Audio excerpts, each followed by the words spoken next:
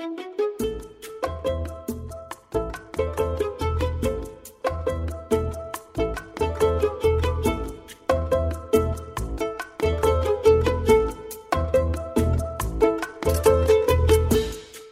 I'm Louise. And I'm Mary Kay. And together we are Novel Gazing, the podcast that talks all about literary fiction. We are recording today's show on March the 3rd. It is a bright and sunny day here in England, and I hope it is a bright and sunny day wherever you are as well. On today's show, we are discussing current affairs and news from the literary fiction world, how we figure out what book to read next, which is a more complicated task than you might think. We're also talking about where to find our next reads. And finally, we are sharing our latest reads. That was a lot of read in one sentence, so you just have to forgive me for that. Basically, we're talking about books. If you like what you hear, and we hope that you do, we would love it if you could leave us a review or a rating wherever you pick up your podcasts. Yes, it really helps other people find us. So especially if you like us, we want you to leave a review. But either way, we want to know what you think. Yeah, that'd be great. But before we get into all of the juice of this episode, let's hear about one of our lovely sponsors that make this possible. Today's episode is brought to you by Bloom Books. Taming Seven is an epic and unforgettable love story in the international best-selling and TikTok phenomenon The Boys of Tommen series from Chloe Walsh. So Tommen's cheekiest lad, Jared Gibbsy Gibson, has always been a comedian, but inside he is haunted by events of the past and he uses humor to cope, hiding his true self from the world.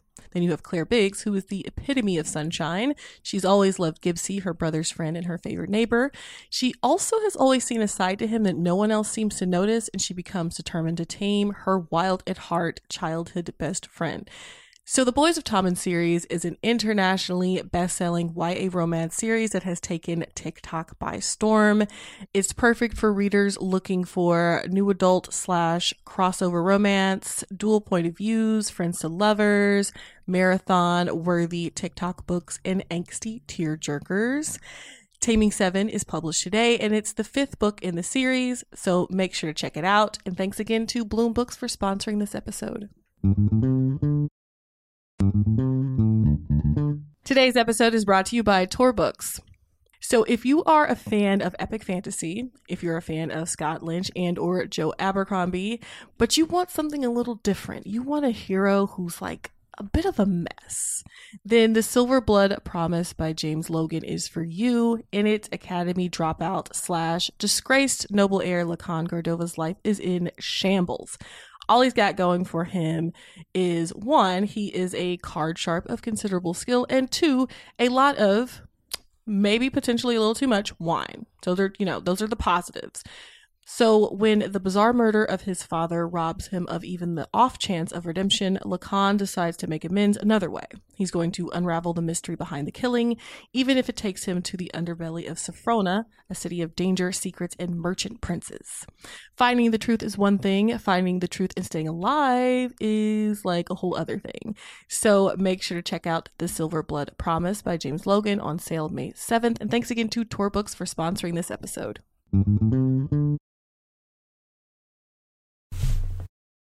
And for our news / current affairs section, which I will be leading, I wanted to talk about this article that I found on LitHub.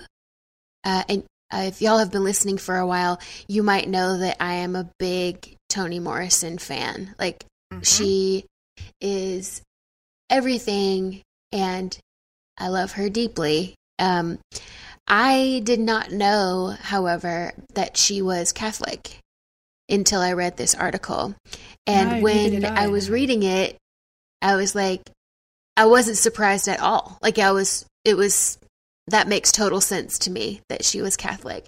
But this article talks about how it influences her writing, or influenced her writing, because I'm sure that y'all know she passed last year.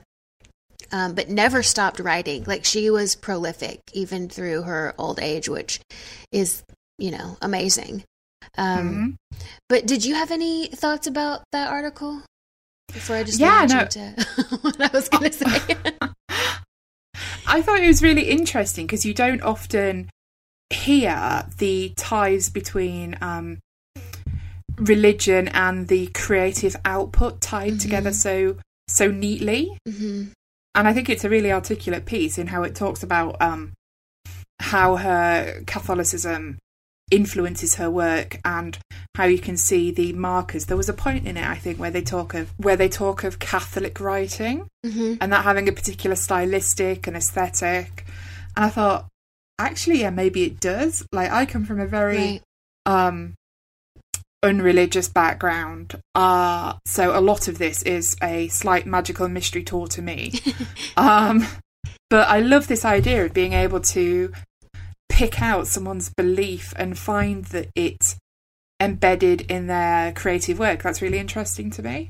Yeah, it was really interesting to me too, and I don't think that it's one of those things that I noticed but didn't realize that I knew until someone said it, if that makes sense. Like the book Song of Solomon, that's like the sexy part of the Bible. So when I remember picking up that book and being like, oh, okay. And then you have like the character Corinthians. It's a lot of like, I don't want to say they're Easter eggs because they're not meant to be hidden, but it's like if you're groomed to notice that kind of, it's not even a trope, right? Like it's a set of beliefs. Yeah. Like if you know it, you see it. And if you don't know it, it doesn't take anything away from it at all, I don't think. Yeah, you don't miss something, do you? You still got that story that you can have. Right. And I think that that's really cool. And I loved that they even quote some of her interviews, which I don't know how I missed them, but where she says like she saw The Passions of the Christ when it came out and she wasn't shocked at all. Like it wasn't shocking to her because she even talks about how in a Catholic church, the cross is different. In a Protestant church, you have like the very clean cross, but it's a different sort of way of looking at it, which is interesting because, I consider her Beloved is my favorite horror book. Like it's definitely literary fiction, but it is also a horror book. And I might have made this not even a joke, but I might have said this before, but I was telling my friend, like, you have to read it. It's amazing. And he was like, you didn't tell me this was horror. And I was like, well, it says on the cover like that it's set in slavery, so I don't know how you could like think it was anything else.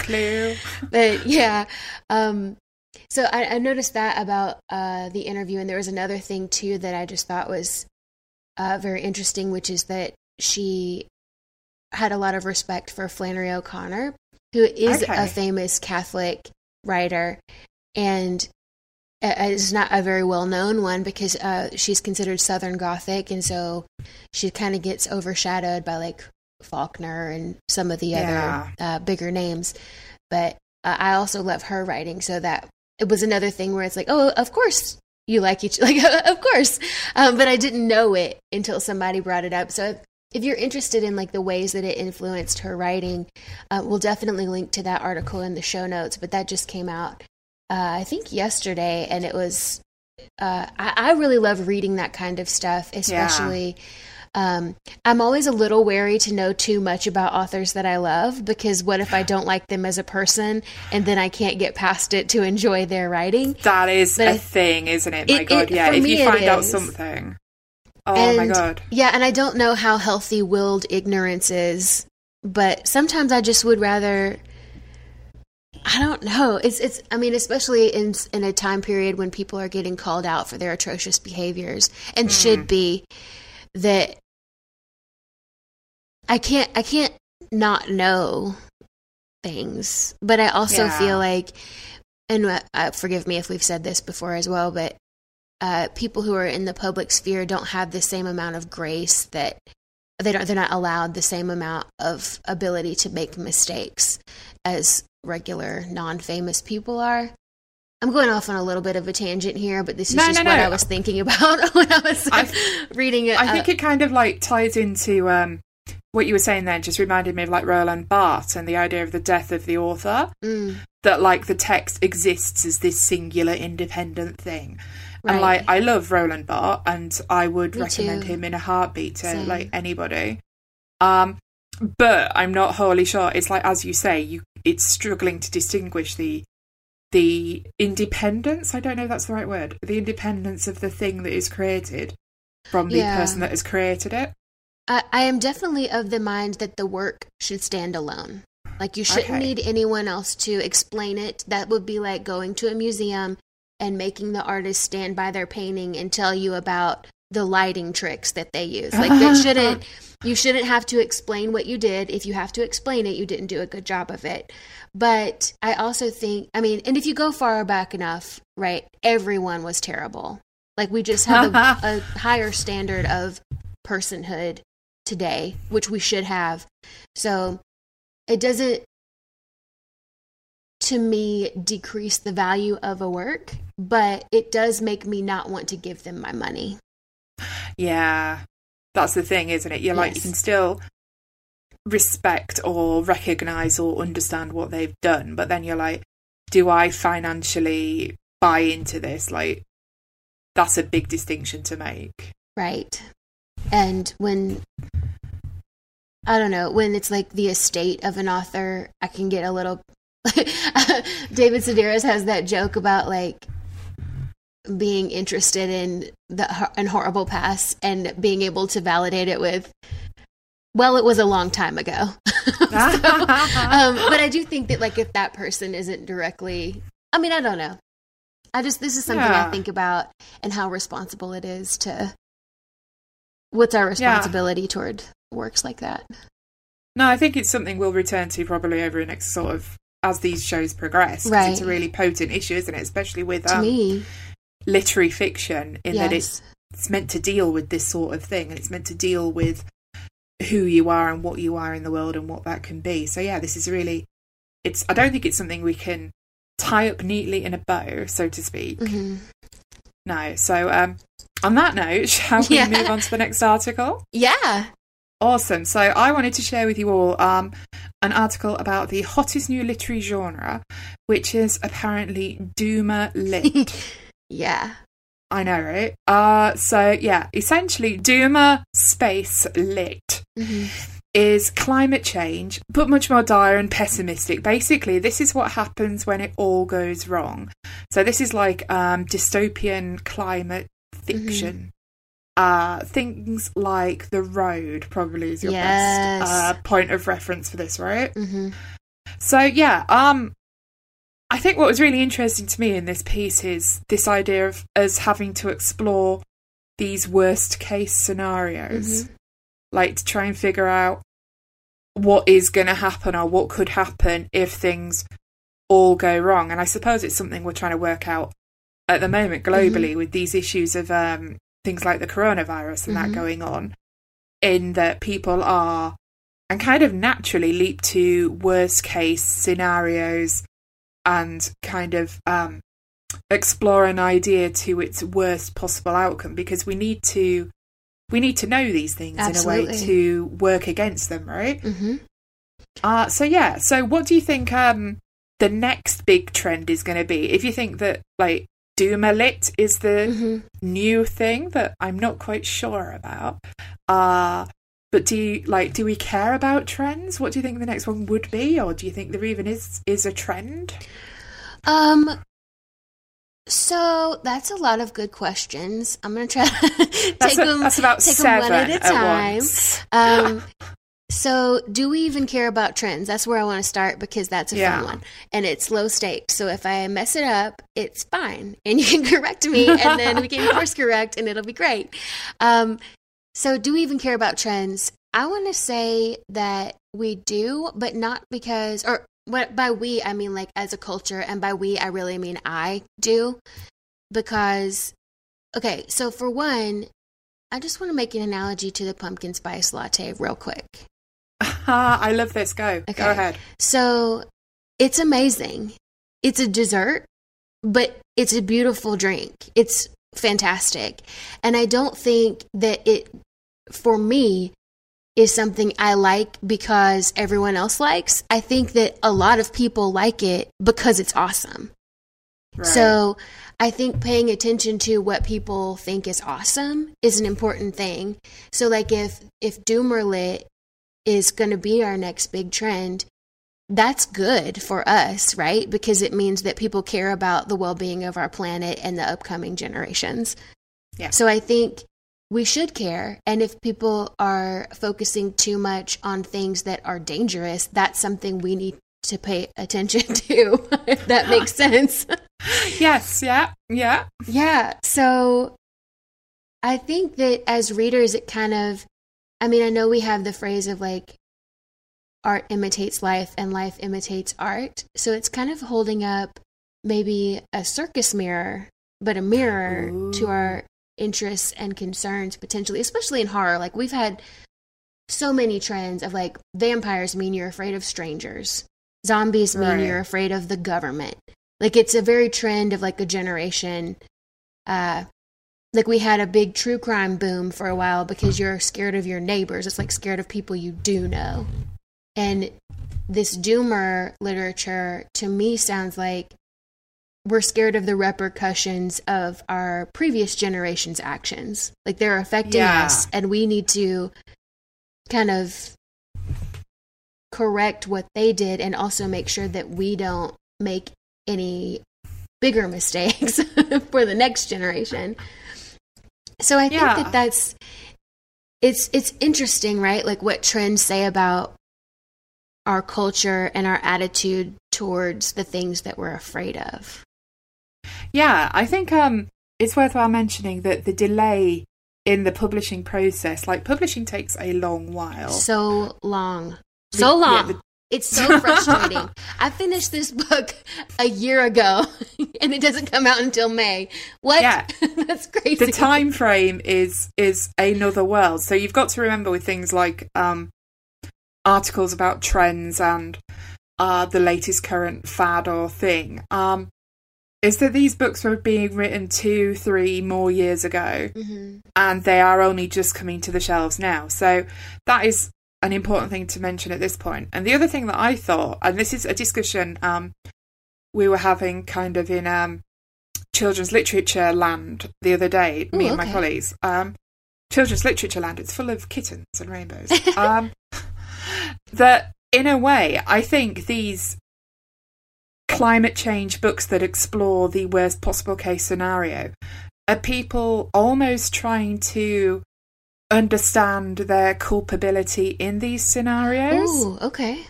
You know, because we write stories, right, to figure out who we are and what we do, Mhm. and to story and to discuss the world we live in. But I always get, and this is very much something you see with children's books at the moment about climate change, is telling the kids how to do things and how to change the world and how to save it. Mhm.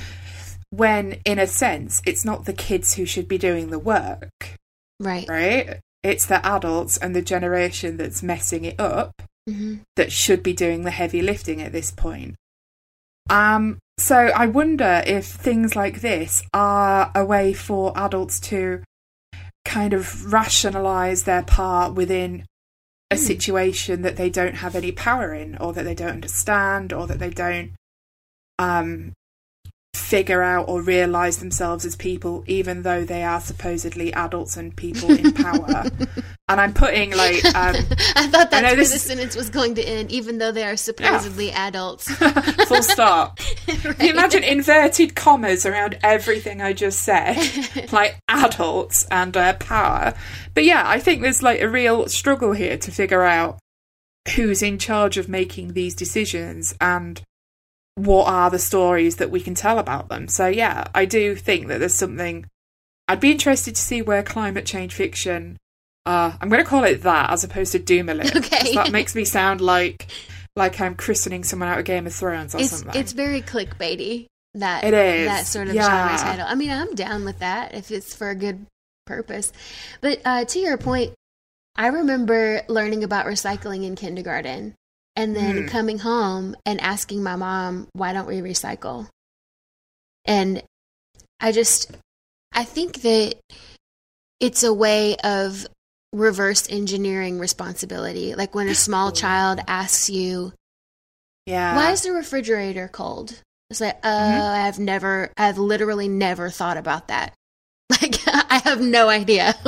I should probably know that because we're used to knowing more than children, you know? Like, we have more knowledge, but I think kids are generally, they see things in a different perspective. I don't know that they're wiser, but maybe smarter because they're not set in their beliefs already.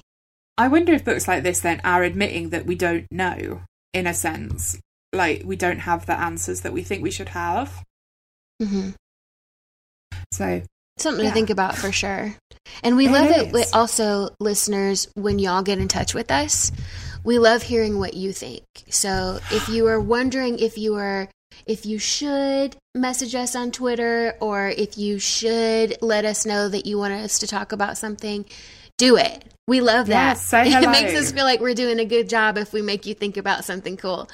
So, tell us your favourite Doomer lit book, or whether the title makes you wince a little bit and you want to call it climate change fiction instead. Right. Okay. All right. We also want to, at this time, let you know about one of our fabulous sponsors who makes all of this possible. Today's episode is brought to you by Greenleaf Book Group. No summer vacation should be without a great read, and I don't know about you, but I am partial to mysteries and thrillers for my hot month reads. It's hot girl reading summer, always over here. And from the award-winning librettist of Legally Blonde, the musical, and the screenwriter of Freaky Friday, Heather Hach, comes the page-turning psychological thriller, The Trouble with Drowning.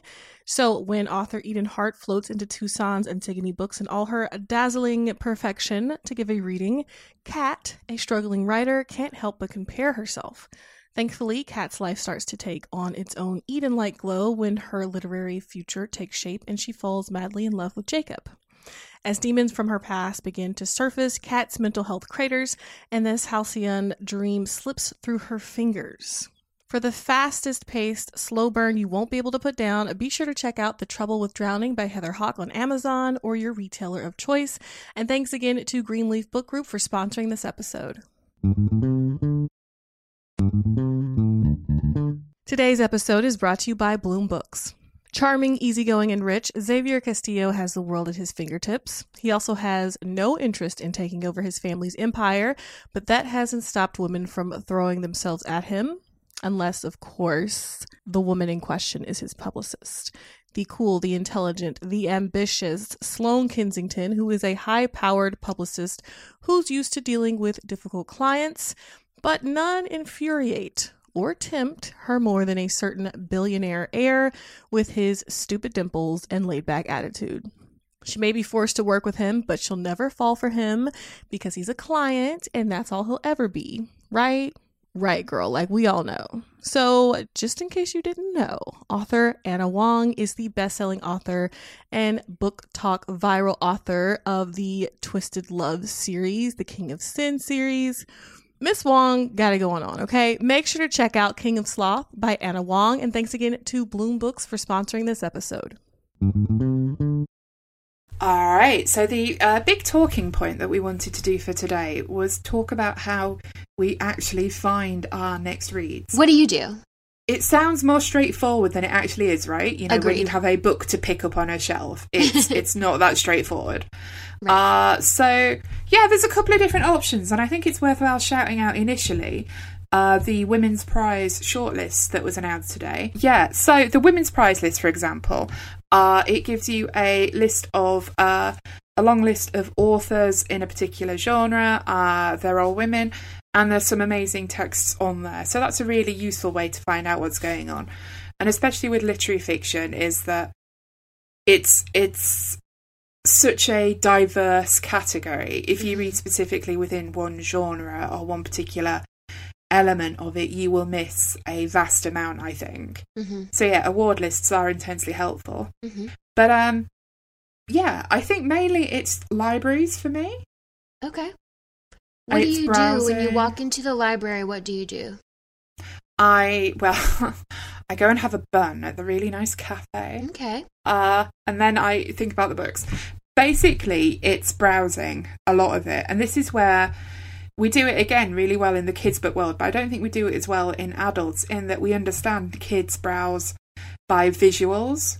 So in your library, you'll probably see the vast amount of the kids' books, especially the picture books, and for the children that are less developed in their literacy skills, the books will be displayed face out. Yeah. So you can see the cover and they can be attracted by that.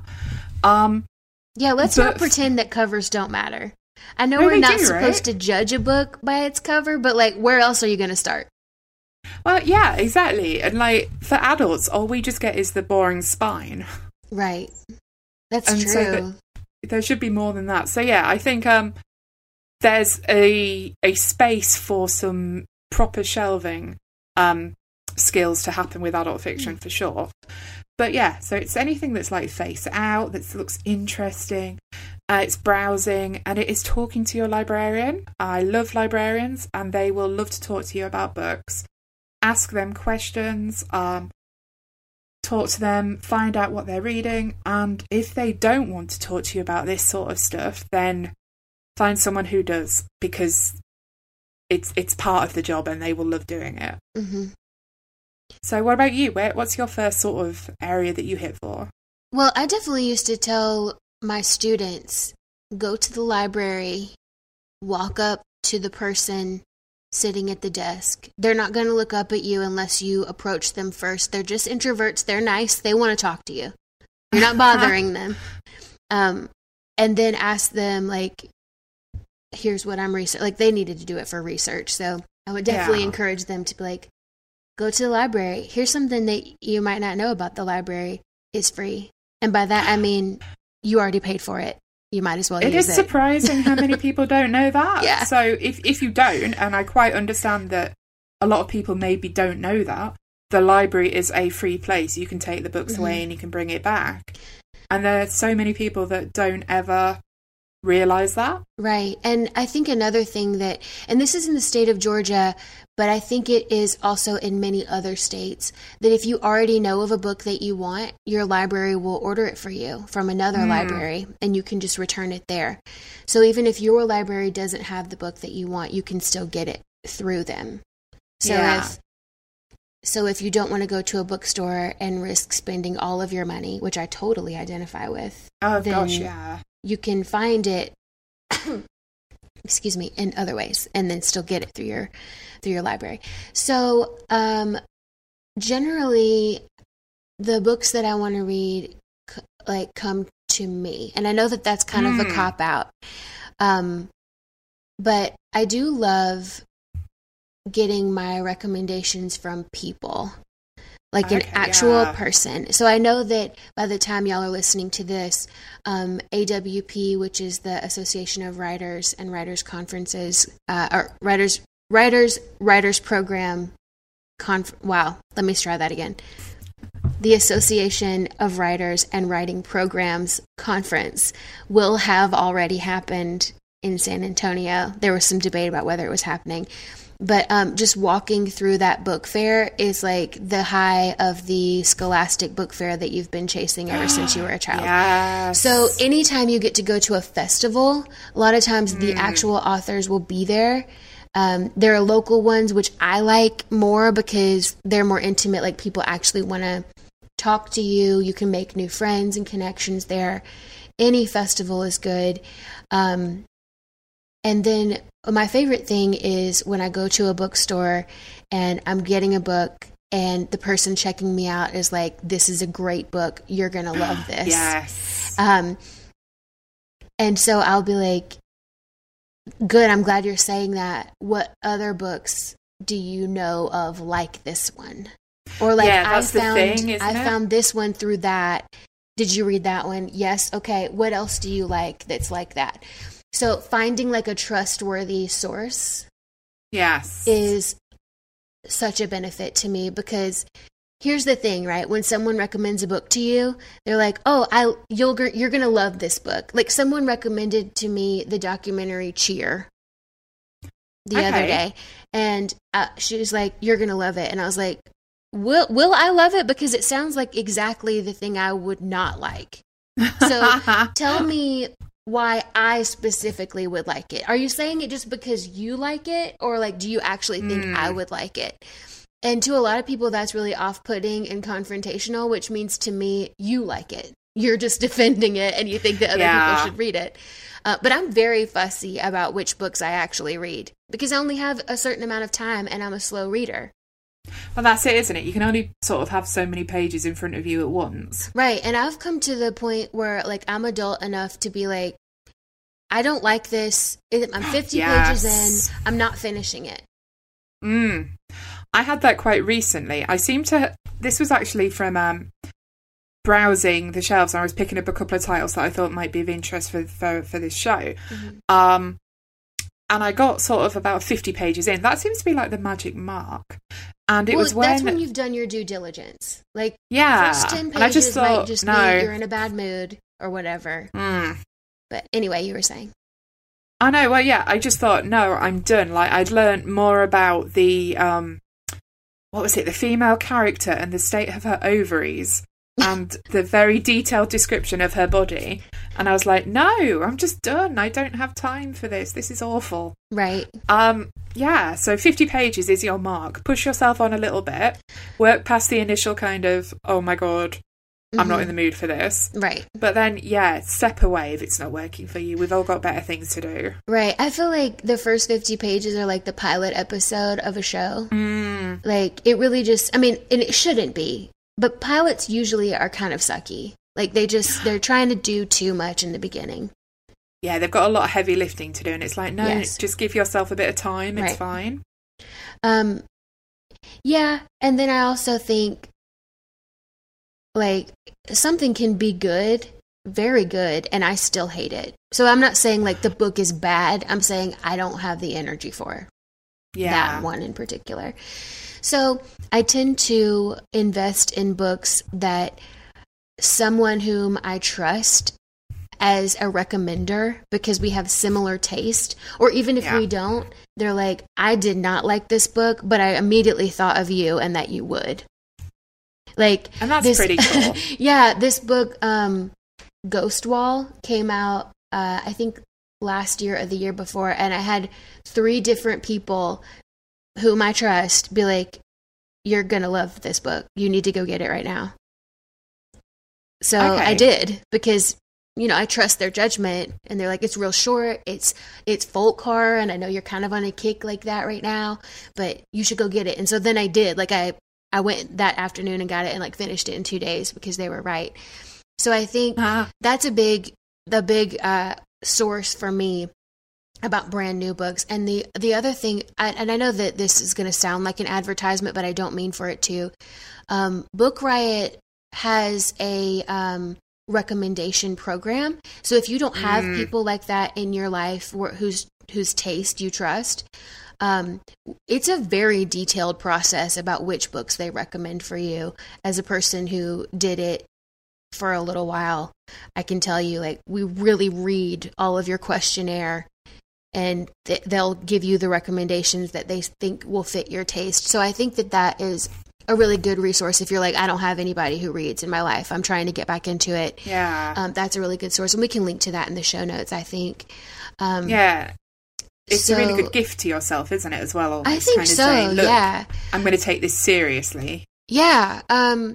So it seems like you and I are in the same kind of boat, Louise, about, it's not about finding a book to read, it's about which one in this massive pile I'm going to do next. Oh my God. So talking of, like, TBR piles, which sounds, mine was getting big. Like, I had, the problem was I live near lots of bookstores, which is not helpful. They keep letting me in. So, like, I'd go out and get the shopping or whatever and come back with an extra book that happened to accidentally on purpose fall into my bag. Right. It's a problem. It's like a medical issue. So, yeah, I kind of got to the point where I had to pile up all of these books. And because I quite enjoy reading a lot of vintage things, I picked up some lovely annuals from like 1911 and 1912 recently. Oh, wow. These, they're not small though. They are massive beasts. So I had to pile this up on the middle of my desk in the most inconvenient place in my world that I could find, so that I started to address this wobbly pile that was rapidly starting to take over my life. Mm-hmm. So, put your pile of books in the most inconvenient place you can That's find. smart. And then at last you will start reading them. So I'm just looking over at it now, and I've got maybe 8 or 9 left on there to do. Okay. Plus Les Miserables, which is never leaving me because, like, That's a tome. it's an epic. Mm-hmm. But yeah, it's the only way that I managed to deal with it. So I get that for sure. I Marie Kondo'd my shelf last year. My shelves, I should be honest. Tell the truth. Right. Which helped me. That episode is the one that I liked the most, where the guy is a writer and he's like, but my books. She said, you should only have 30, and I laughed in her face. I mean, not actually, like I laughed at the screen. I was like, I'm going to go through 30 books. Like, no, that's ridiculous. But it did help me like give away some books that I was hanging on to because I felt like I shouldn't get rid of them versus that I was actually going to use them. So that was helpful for me. And the thing about it is, like, worst case scenario, unless it's a sentimental thing, you can get the book again. Yeah, that's it, isn't it? If it's in print, I'm fairly happy about getting rid of it. Mm-hmm. If it's not in print, or it's there's a book on my shelf that I picked up from a bookstore in the middle of New Zealand, and I'm not going to be able to pop back there. Right, that's different. Tomorrow to get it. Right. So yeah, I think that that's a good thing, is like, not, for me at least, not having an overwhelming amount of books that I quote unquote have to read. Because that's overwhelming, and it makes me just want to rewatch The Office. Like, I don't enjoy it, you know? So what I've been trying to do lately is I do my best to read a book before the author comes and speaks in my town. So that's like my deadline, right? So, like, for example, I just found out that Grady Hendrix is coming on a book tour to Decatur at the beginning of next month, which means I'm going to read his book before he gets here. Like, that's my that's my deadline. So that's how I choose, like, which one to read next. And another way, and I forgot to say this earlier, but the best way for me to find books that I'm almost positive I'm going to like, or at least respect, is anytime that an author who I love gives a list of, like, must reads. Yeah. Because I want to write like the people I love to read. And, yeah, exactly. Yeah. So when Carmen Maria Machado's list of must-reads led me to Sofia Samatar's Tender, I was like, jackpot. Yes, this is exactly what I do. So I'm, like, reading my way through that list as well.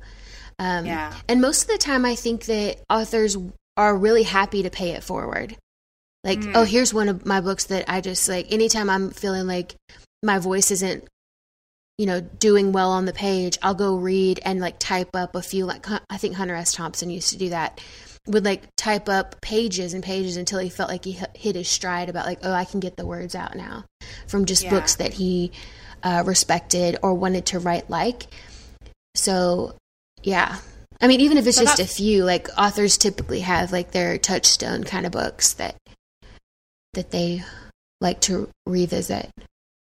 Yeah, that's like Julia Cameron's idea of the artist's state, isn't it? Where she says that you have to treat your creative side to something creative. You know, you have to feed your creative soul. So finding these books from someone whose creativity you've bought in, that you find some alignment with, and then finding their curated ideas and their sort of their reading lists, it's a journey, isn't it? But you know that it's going to be a good, positive thing. Right.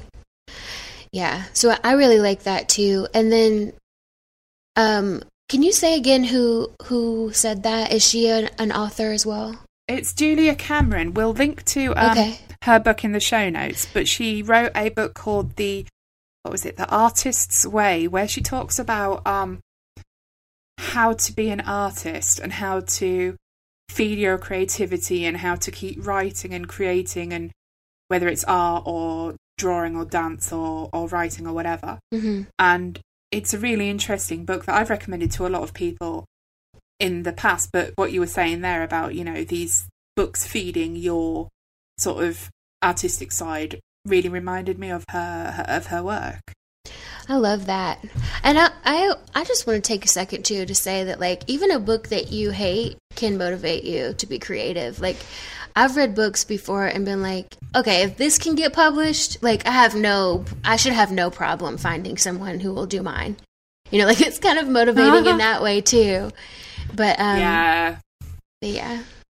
That's mostly like, for like assigned reading, like in school. But yeah.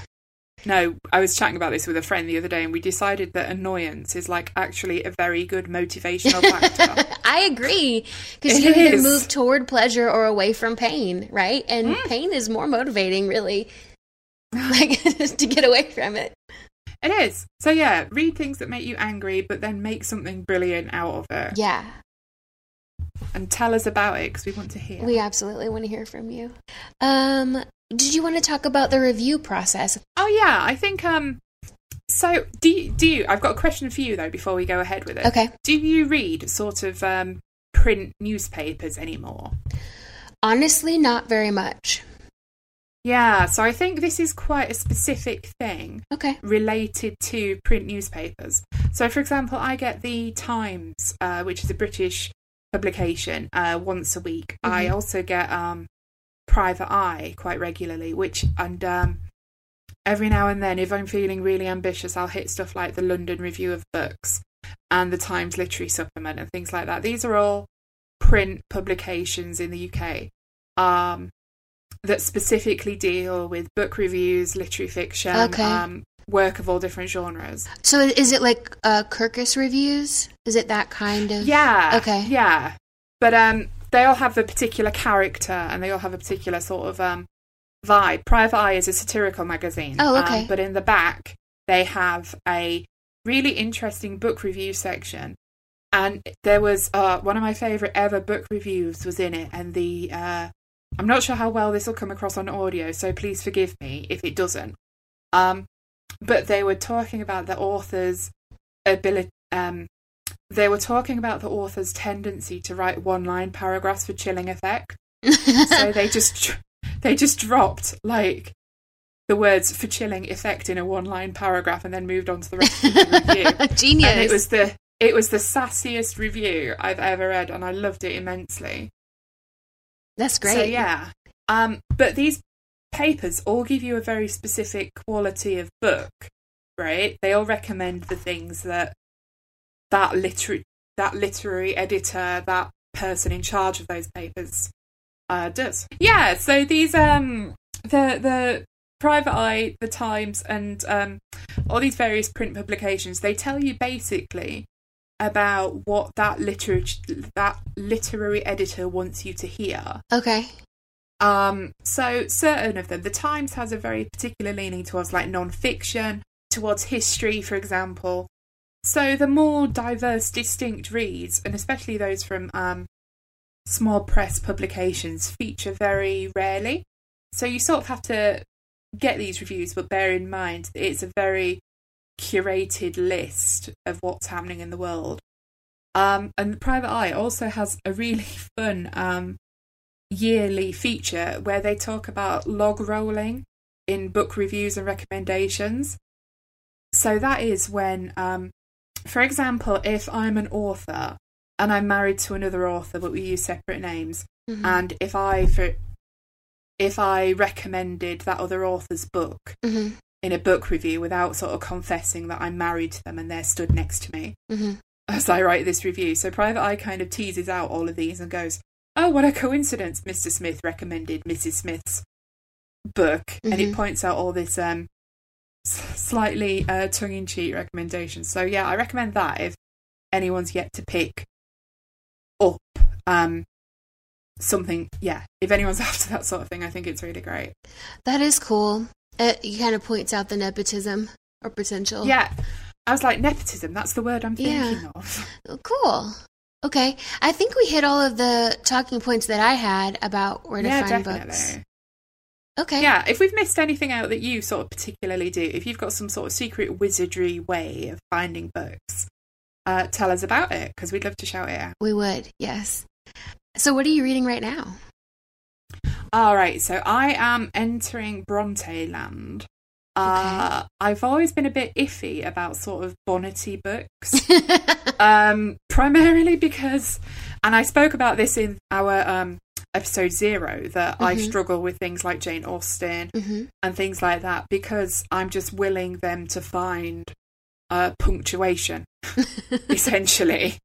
And I like a more coherent sentence than one that goes on for 3 days. Right. But I am very much slowly creeping up into the world of like Charlotte and Anne and Emily and loving it because these books are starting to talk to me in a way that I don't think they spoke to me even a year ago, even a couple of years ago.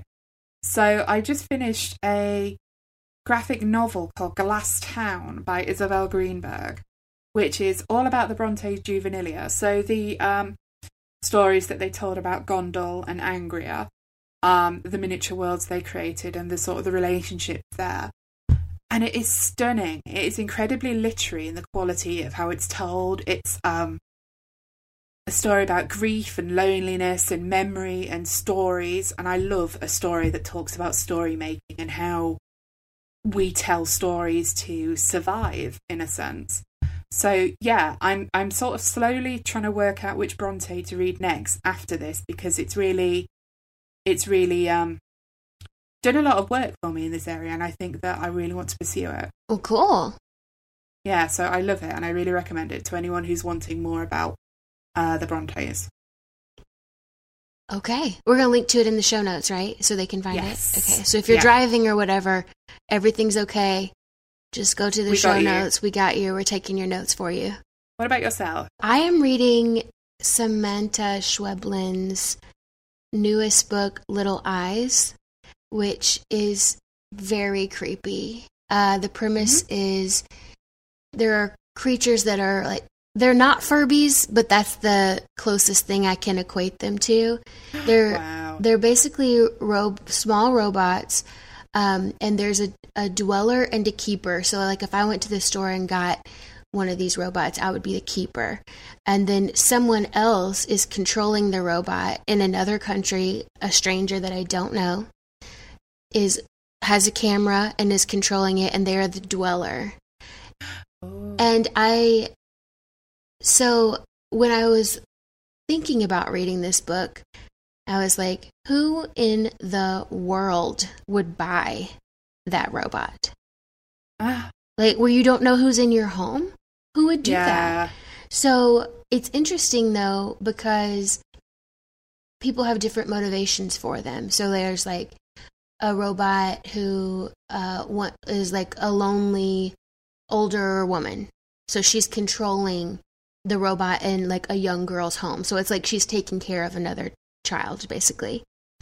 So it's really interesting to me how that horrific concept can also be really helpful. Like there's a nursing home that buys the robots themselves, so they're like pets.